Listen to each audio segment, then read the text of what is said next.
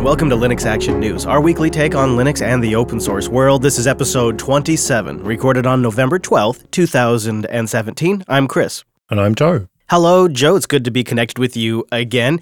And as we're recording this particular episode, Bitcoin is on a bit of a nosedive. Yeah, which is a bit surprising to me, because I thought it would rally after this SegWit 2x fork was called off. Yeah, we talked about this fork a couple of weeks ago on the show, and it was that big idea of increasing the size of the individual blockchain storage to 2 megabytes. Yeah, it was kind of a compromise between original Bitcoin and Bitcoin Gold, and it was looking like it was definitely going to happen, and then at the last minute, they called it off. And so I don't understand why the price has dropped, really, because I thought that yet more fragmentation in Bitcoin would have been bad for the market.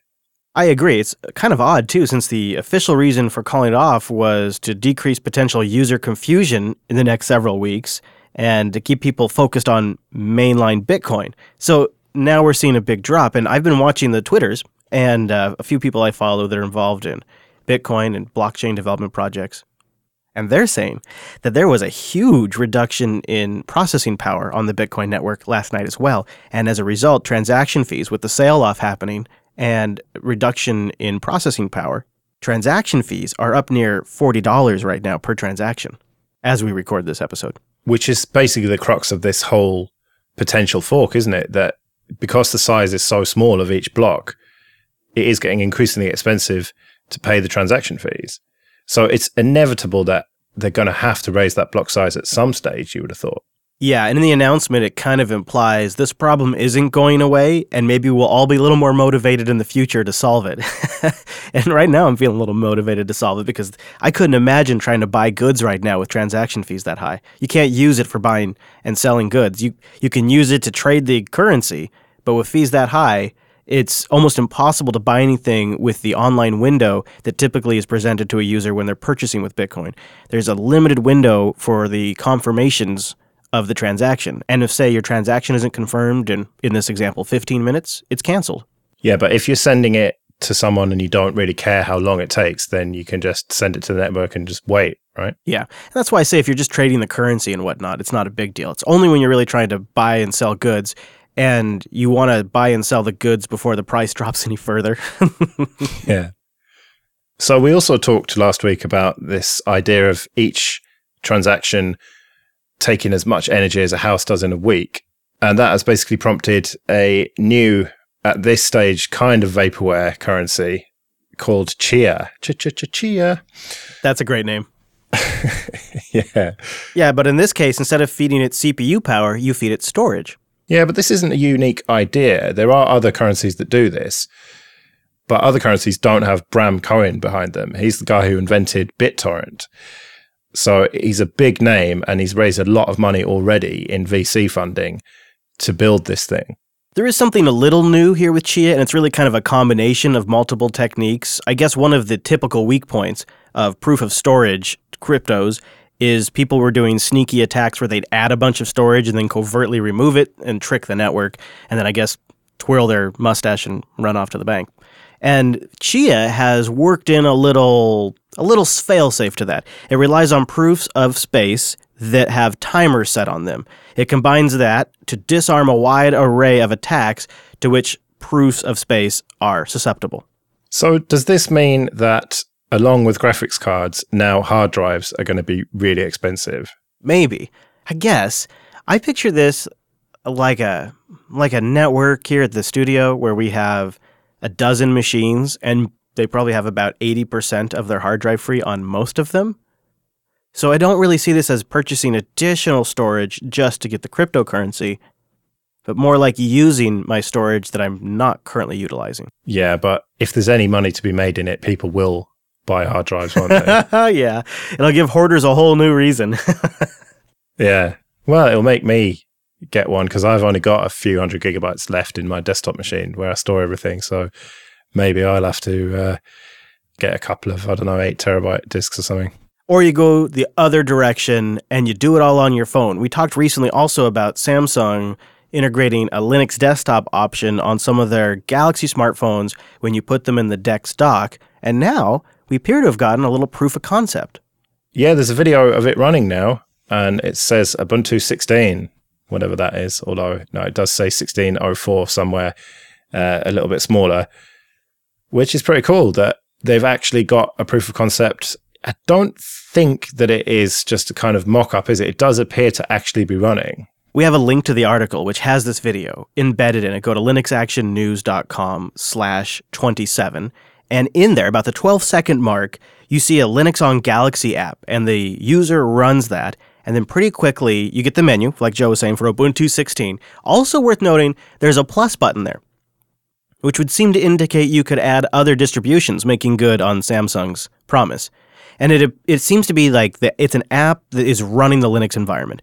I'm not sure how it's doing it, if it's like VNC into an X session, which is running in a contained environment, or if it's a virtualized system and it's all contained within the app. It's not clear from the video, but the speed seems pretty respectable. And they even go as far as launching Eclipse and start doing native ARM development on the phone. And Eclipse launches pretty fast, closes pretty quick. The whole interface seems to be better than, say, a remote X2Go interface would be. Yeah, proving that they're really marketing this at developers. Yeah, that was a point they made in the video at 1:09 with big white text that comes up on the screen that really makes the point. You can do native ARM development on this phone. And you could see how even maybe Android developers would like that for certain types of troubleshooting or bug fixing. This really could be aimed squarely at the developer market, sort of like the Dell Sputnik program is. Yeah, but that doesn't mean that us non-developers can't take advantage of the cool toys. Yeah, I mean, if this really works well, I would be honestly tempted by this. I was sort of thinking about this story on the drive down to the studio this morning. And I got with me my backpack, and I have my laptop and my charger, and I have a USB to Ethernet in there, and I have all these like little extra things that I might need someday. And it's a lot to carry around. And I'm here on a Sunday morning, I'm bringing my stupid bag with me to work again. And at that point, thinking about the story, I thought, it would be kind of nice for what I need to do today. I just need to browse the web, respond to Telegram, use some docs. I could do all of that if I could put the phone in a dock and just have it in my pocket. It puts another check in the Samsung column for me. I'm not likely to buy a Samsung phone anytime soon, but if this becomes a regular feature that is well executed, it will make me reconsider that position. Yeah, and if it does well and is popular, then it may spread to other OEMs as well, which would be nice. Although thinking about it, Google and their phones would be the obvious choice there, but they've moved away from developers towards consumers, or at least that's what they're trying to do, aren't they, with the Pixel line? Now they've completely abandoned Nexus. Yeah, I did feel like the Nexus line was more aimed at developers. The Pixel does seem to be more consumer-based, but I have to say, if they added this functionality to the Pixel 3, if there was like a little code exchange between Google and Samsung, and they added this to the Pixel 3, boy, I think that would be a slam dunk phone for me. Yeah, well, we've seen it working with Mario OS, so we know that it is possible. I don't think that it's not exactly rocket science. It's using existing technologies that are there, LexD and LexC, and just containerization. And okay, it's one thing to say just a bit of that, but you're not having to reinvent the wheel. You're just having to combine things that already exist. Yeah, I think that's a great point. That is a really fair point. It's already built into the host operating system that Android is built on. But maybe Google wants us to think more about Chrome OS, and it just got a bit easier to run Windows apps on Chrome OS. Yeah, thanks to Crossover, which is based on Wine. You can run some Windows apps on Chrome OS, but there's kind of a few asterisks here. It has to be an x86-based Chromebook, and it has to be one that's capable of running Android applications. And the Play services. Yeah, which are the modern ones, basically. Not my old C720, unfortunately. It's the touchscreen ones that have come out in the last year or two that all support Android apps, and this is Crossover as an Android app, which is allowing you to run Windows applications. The first example is Office, which seems a bit strange because Google wants everyone to use their own Google Docs, don't they? So it's strange that they would allow people to run Microsoft Office. I suppose once Crossover is approved to the Play Store, Google doesn't have much say in what Crossover enables you to do. And with the Chromebook, you got that full-size keyboard most of the time. It's kind of begging for Office application-type uses. But as a desktop Linux user of Crossover Office, what I wonder is if that UI that they've developed for this is going to make its way over to Linux. Codeweavers has been slowly revving the UI with each release pretty steadily, but the version they've released for Chrome OS is completely redesigned. And so I'd really be curious if somebody at Codeweavers wants to get a hold of me at ChrisLES, will that new version, that new UI, make its way to the desktop? Because it looked pretty good. Yeah, hopefully. Well, speaking of looking good, Ubuntu's looking for a new theme and they don't want to pay for it. So they want volunteers from the community to help them out. I like how you just go after they won't be willing to pay for it, because that crossed my mind too. I was like, oh, a community theme? But you know what, Joe? They've had a lot of success with this in the past, so I'm a bit more of a believer these days than I used to be. Well, I don't think there's anything particularly wrong with the theme that they've got already in 1710. It's not amazingly beautiful, but it's certainly not ugly. Yeah, you would, you XFCE user. You would be totally fine with it. Well, yeah. Are you not fine with it? You know, it's okay for a few days, and then after that, I ended up putting Arc Dark, and that really looks tight. It looks really good. It's fine. It's usable. I think gets more crap than it should, because the icons are very readable. It's all very clear. It's well designed. It's just old, Joe. That's all. It's just stale. But you can have this problem with the icons if you have a new theme that unless you make an icon for every possible application, you're not going to have consistency there, are you? Yeah. That's why I think they're taking a reasonable approach. They are going to do a fork, or at least they're going to start with something like Edwadia and then work on top of that as a base. And so it's not like they're creating it from whole cloth. Yeah, but it does kind of contradict this idea that they're still investing in the desktop, because they don't really have much of a design team left, and farming this stuff out to the community, it just feels like proof of my original feelings that they were effectively abandoning the desktop to the community. And I know we've talked about how they're joining the GNOME advisory board and they're pulling their weight there, but this is the real nuts and bolts of the desktop, at least as far as the Ubuntu users are concerned. Okay, all the Wayland stuff and all of the plumbing is what really matters. But what the users are faced with is kind of like the final layer, isn't it? The gloss on top of it. And if that's just farmed out to the community, it just feels like a bit of a cop-out to me. I can see what you're saying. It's also pretty heavily connected to branding, which is generally important to these companies. I look at it like this. The problem with the theme is you can never please everybody, and a huge percentage of their more advanced users likely change the theme anyways. So how much do you really want to invest as a company who's trying to be very careful about profitability and making development of this project sustainable? How do you justify investing a whole bunch of staff time into something that a lot of people are going to change and a lot of people won't like anyways? It just seems like that is the kind of thing you want to punt to the community, and people who really care will install their own theme, and people who don't care will just use the default. Yeah, I suppose. And it doesn't really affect me anyway. I'm just here using Greybird on XFCE. That's true. Although maybe one day, if it's really successful, it'll work its way to XFCE. If they're basing it on Edwadia, you got a decent base to start with some minor, well, I shouldn't say that. That's not true. But with some solid modifications and improvements, you could have another base theme that they could use for years, and it could get passed around. It could become the next theme. I hear those guys over at System 76 might have something they could try. linuxacademy.com/unplugged. You go there to sign up for a free 7-day trial, and you support the show. And you get to learn more about Linux. 7 days, too, will give you enough time to poke around and try out their self-paced in-depth video courses. They have scenario-based labs, which is my favorite because that's what sticks with you. It gives you the real-world experience. You get SSH into the server, and you have a guide to go by. It'll match whatever distribution you've chosen for the guide. The virtual servers will match it. I love that. And if you ever get stuck, they have real human beings that can help you. And if you're super busy, if you got a lot going on these days, you can rest assured that they'll work with your busy schedule. They have a course scheduler that helps you set goals, stick with them, remind you about things that are coming up, and you can sort of turn it up and turn it down as you need. Community stacked full of Jupiter Broadcasting members and study tools that are extremely useful, and you can download and take them with you, like audio and text. And speaking of going with you, they have iOS and Android apps as well. It's a platform to learn more about Linux and every cloud and DevOps topic, including AWS, OpenStack, Azure, all that big stuff.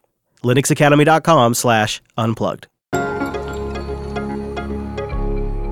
Can you believe it's 5 years since the Linux Steam client was first released? 5 whole years. No, actually, that doesn't register for me because I still recall talking about the rumors if it was really going to happen or not, and looking at like leaked images and Windows installers and covering Michael Arbel's early coverage of it where he said it was going to happen. All of that still is very, very vivid in my memory. Yeah, and presumably you were pretty excited about it at the time. I was. I still am. It's for me personally, Steam on Linux has reached the point where I'm pretty much 100% satisfied. All of the games I want to play are available for me, and I have now way more games than I ever have time to play. I've absolutely been saturated. It's a great problem to have. And even if Linux isn't huge for the Steam platform, it's made it completely possible for me to never need to boot into Windows. Do you think that's a common story with Linux users, or do you think there are people who are still desperate to get the AAA titles on Linux? Yes and no. If you look at the top-selling games on Steam right now, like Rocket League and Shadow Tactics and Counter-Strike Global Offensive and Rust and Ark Survival Evolved, Civilization games, those are all available for Linux, and they're the number one sellers. So some of the AAA games aren't available for Linux, but the ones that are selling the most on Steam appear to be available for Linux. So you think that it is quite a healthy situation? You see, I am totally outside this whole world. It's very much an academic interest for me because I don't really play games at all.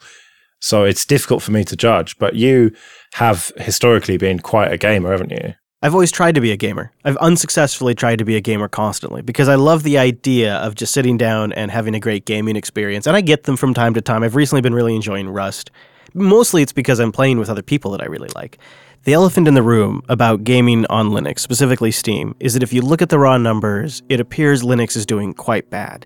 It's recently at 0.35%, which is below the 2% it nearly was at the peak when Steam launched on Linux. So it would appear from the raw numbers that it's way down.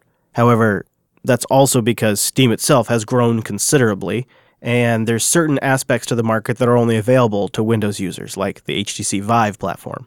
So I think the state of Linux gaming is stronger than it has been, but we're sort of all waiting for the transition to Vulkan to land, because that looks to be very good for Linux. There's a couple of games, speaking of AAA games that came out, a racing game recently came out. Gorgeous game, AAA title, day one support for Linux, and it's a Vulkan game. And friend of the show, Wimpy, was telling me about some of the unbelievable frame rates he was getting using external graphics, and it's very promising. It's over 100 frames per second on a AAA title using Vulkan on day one launch for Linux. I wonder what you'd get under Windows for that, presumably a little bit more. Knowing Wimpy, I bet you he will test all of those things. I hope we will hear a full report from him soon. And it's very promising. Over 100 frames per second using external graphics on Linux, that doesn't even seem like something that would have even been possible a few years ago. And if that trend continues, we might see more and more games come to Linux just as a result of all the fundamental technologies being supported by Linux. Yeah, but the whole Steam on Linux was a precursor to the Steam machines, wasn't it? And that has just not really worked out at all, has it? Yeah, it seemed like a big hedge. It seemed like a market reaction to the Windows Store and to Microsoft strategies. But that threat isn't necessarily gone. And Microsoft is continually getting more competitive in the gaming industry. They've really integrated the Xbox Live platform into all gaming aspects. The new Minecraft is heavily integrated into the Xbox experience, even if you're playing it on the Windows platform. That continues to be a fundamental threat to Valve's business model. So you think they're keeping it on the back burner and are ready to pounce if necessary then? I'd like to say that's the case. I'd really like to say that Valve is one of those companies that's unlike most companies in the tech field, and that they're willing to invest over time slowly, maybe even for a decade into something, just to make sure it's right before they fully launch it or it really takes over. They're willing to take that slow burn approach for a lot of their projects, so I'm inclined to hope that's the case, Joe.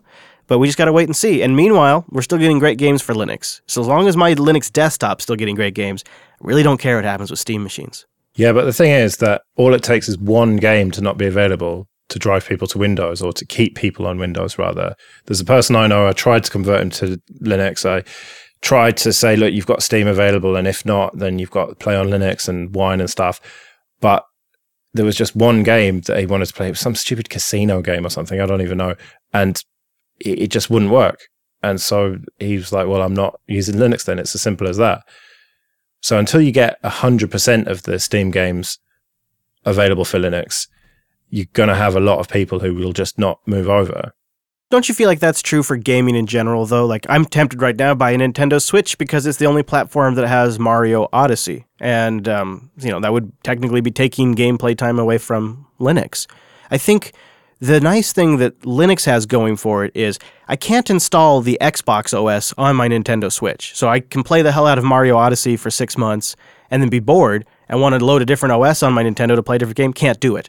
At least with x86 hardware, you can be drawn to Windows for a game, and if time heals those wounds and makes that game available for Linux, they at least have the option of utilizing the same hardware investment. And that gives Linux a slight edge over like typical consoles or other platforms. Yeah, that's true. And you can dual boot as well, which you can't really do on consoles these days. So yeah, there is the option there to have both. Of course, Munich doesn't see it that way. It appears, this is based on translation in the Linux Unplugged subreddit, that the vote to move to Windows 10 in Munich has completed. It's done. It's over, and it's been decided. Over a 2-year period, 29,000 PCs will be migrated from Linux to Windows 10. The dream is officially over. The poster child for open source in government is dead. Joe, why do you suppose they had to have their own customized version of Linux, which ended up being a huge hassle, but they're totally fine with stock Windows 10? Well, it's politics, isn't it? And incompetence of politicians. We've been saying this throughout the whole thing, that if they'd gone with Red Hat, SUSE, Ubuntu, and gone for a properly supported Linux, okay, it would have been a little bit more upfront investment, but we probably wouldn't be having this conversation now. They wouldn't have gone back to Windows because it wouldn't have necessarily worked out cheaper to do so. So why they rolled their own, presumably cost is the only thing I can think of. It must have been cheaper for them to do that. They must have done the maths of that, but not thinking ahead about the maintenance cost of it all. That surely could be the only driver here, unless there was some ideological reason that they wanted to create something that other people could benefit from, but that just doesn't really make sense, does it? Because everyone can benefit, at least from Ubuntu. This is my recollection, and I've been following this story so long that I've forgotten more about it than I can recall. But my recollection was they specifically went with their own distribution because they made tweaks that made the migration from Windows for their users easier, made accommodations for their network and intranet, and allowed them to package custom versions of some of the major software like OpenOffice. I don't remember if you recall, but they forked their own version of OpenOffice with their own certain plugins. And so that sort of necessitated Linux, and then all of these customizations became very hard to move forward to future versions of Linux they wanted to base Linux off of. And they kind of got trapped in their own technical debt to a degree. And then the users got frustrated with the experience, and that's finally what broke this issue, is the users were just getting sick and tired of a system that wasn't up to snuff. You got to imagine people come in from other companies, they come in from other areas of government, and they see this where they don't have these problems, and it must be ridiculous to them. And so this user pushback just grew and grew and grew over time because it's a huge project to develop your own operating system, especially one that's highly customized, and then to ship it to end users' workstations and get them upgraded and keep them up to date. It's a massive task in a government like that. And to your point, if they'd gone with the mainstream distribution, they would have had that burden removed, but they would have had a higher initial training cost. But that would have ultimately worked out to be much better for them, probably. It definitely wouldn't have been as embarrassing because this thing has been a public sideshow now for a decade. Yeah, and it's not done any favors for Linux and open source generally, has it? If you think about other governments or whatever thinking about making the switch, this has got to really put them off, even though they don't necessarily drill down into the details and realize they rolled their own and didn't go with a mainstream distro. It just looks bad generally, doesn't it? Well, it's sure going to give some great quotes for total cost of ownership quotes by Microsoft salesmen. I'll give it that. Yep. Speaking of surprising the open source community, Apple will no longer be developing cups under the GPL. This snapped a few heads around this week. Yeah, they're going to move to the Apache license, which, okay, it's still open source, it's still free software. So does it really matter? Well, you've got to kind of look a bit deeper than that, haven't you, to realize why it ultimately might well matter. CUPS is the common Unix printing system, and it's been the engine for printing on Linux for ages now. And years ago, it was bought by Apple. And everyone always wondered, well, what's going to happen now? And they have been, to their credit, pretty good stewards of the project. It continues on. They hired the developer full-time. They give him a full-time wage to work on CUPS at Apple. But my understanding has been there have been companies, hardware manufacturers, that have been knocking on Apple's door and saying, we want to bundle CUPS in our print server. We want to bundle it right here on chip with our little Ethernet attached print server. Can we do that? And Apple says, is the source code's available? It's under the GPL. And the hardware manufacturers go, oh, no thanks. And they go roll their own solution. What, you think the GPL is that toxic? I don't think it is, but apparently this is some of these hardware manufacturers' opinion based on what I've read. Yeah, and so the much more permissive Apache license means that they're not going to care about that sort of thing. Yeah, it means we're probably going to start seeing embedded CUPS that then doesn't get updated for ages. So it's not necessarily going to be a good thing, but it might be better than what we have now. Might it though? Because isn't the risk here that Apple will create a two-tier system where they'll have Apple CUPS, which will be proprietary, but it'll be based on the open source one. Kind of like with their Bluetooth thing, isn't it? Where it's based on a relatively open standard of Bluetooth, but then they bundle their proprietary stuff on top to make it better. And that's what makes their product a more appealing proposition for people. We'll see. I mean, I feel like printing is such a solid industry now. It's sort of like if we had to just take CUPS that we had today, the GPL version, and Apple never wrote another line of code, I feel like we'd be okay. We're like in the Thunderbird situation here where we kind of know what we got. We're not really seeing new radical printing devices come on the market that totally change everything. CUPS has a lot of runway, even in its current version. Tons of things you can do with it. I feel like we'd be pretty good in this particular position. Apple can do whatever the hell they want, because at the end of the day, we still have the code that was licensed under GPL. Yeah, but we are moving to driverless printing and stuff. There is innovation still happening there. And if CUPS doesn't continue to keep up with that stuff, then it could be left behind. I agree. And I think the other story here is, what about all the contributors over the years that have contributed to this project, assuming it would remain GPL? Was there some sort of contributors agreement that they assigned that said it would be okay to relicense? I believe there was. And is this maybe another opportunity to talk about these contributor agreements again? Because some of these developers may have contributed code under good faith that it would remain a GPL project. Of course, they're the ones that would have signed the agreement. Well, that's the thing. If you sign the agreement, then faith is the right word. There is no evidence to prove that it is going to remain under GPL. Yeah. So you're signing away your rights to that. And if you don't like that, then don't sign the document. I tend to think in this particular story, the sky is not falling, because if Apple was going to pull the rug out from underneath CUPS, they probably would have done it years ago. And they continued to invest in this project since they purchased it, since they hired this guy. I would imagine they're just going to continue investing in it now with a different license, because in a way, it's in Apple's best interest for there to be more CUPS users, because it means the printing experience on Macs will be better. Yeah, that's true. Although, to be fair, these days, who has a printer outside of their office? Yeah. But when I do print, I love it. It feels retro. I'm like, this is great. It smells good. I love the laser printer, Joe.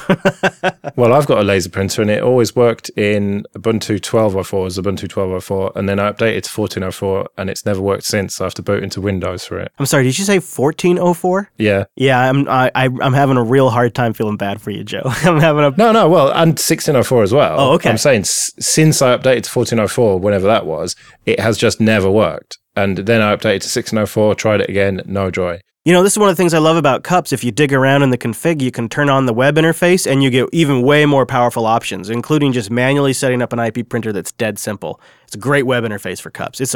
It's one of my favorite projects, and it was one of the original projects that let me set up a ton of Linux boxes at a company because Windows couldn't handle their print load, and CUPS handled it like a champ. Yeah.